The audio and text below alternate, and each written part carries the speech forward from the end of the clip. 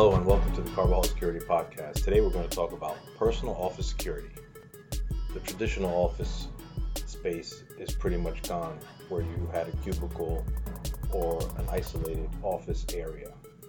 More and more companies are gearing towards shared office space, where you're sharing your workspace in an open area with other individuals. And unfortunately, that's when things can go missing, especially if you just leave things in an open drawer or on top of your desk. So you have to do the best you can to secure the items that you bring with you to work. So the first recommendation would be to just bring absolutely only what you need to go to work. So that would be your cell phone, your wallet, or your purse.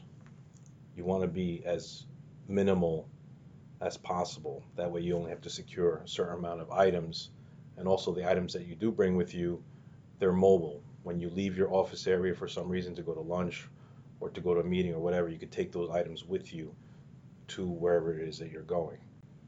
The ideal situation would be to have a secure drawer in your office that can be locked in case you want to leave your personal items at your office location.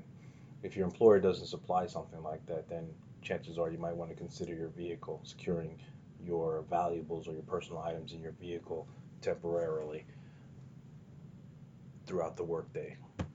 The most practical advice I would say is just bring just what you need. Your cell phone, your credit card, some change maybe. That's all you really need. Less is more. So that would be the best advice I would be able to offer you on securing your personal items. I hope this information was helpful to you. For more security tips and advice, you can go to hightechrefuge.com.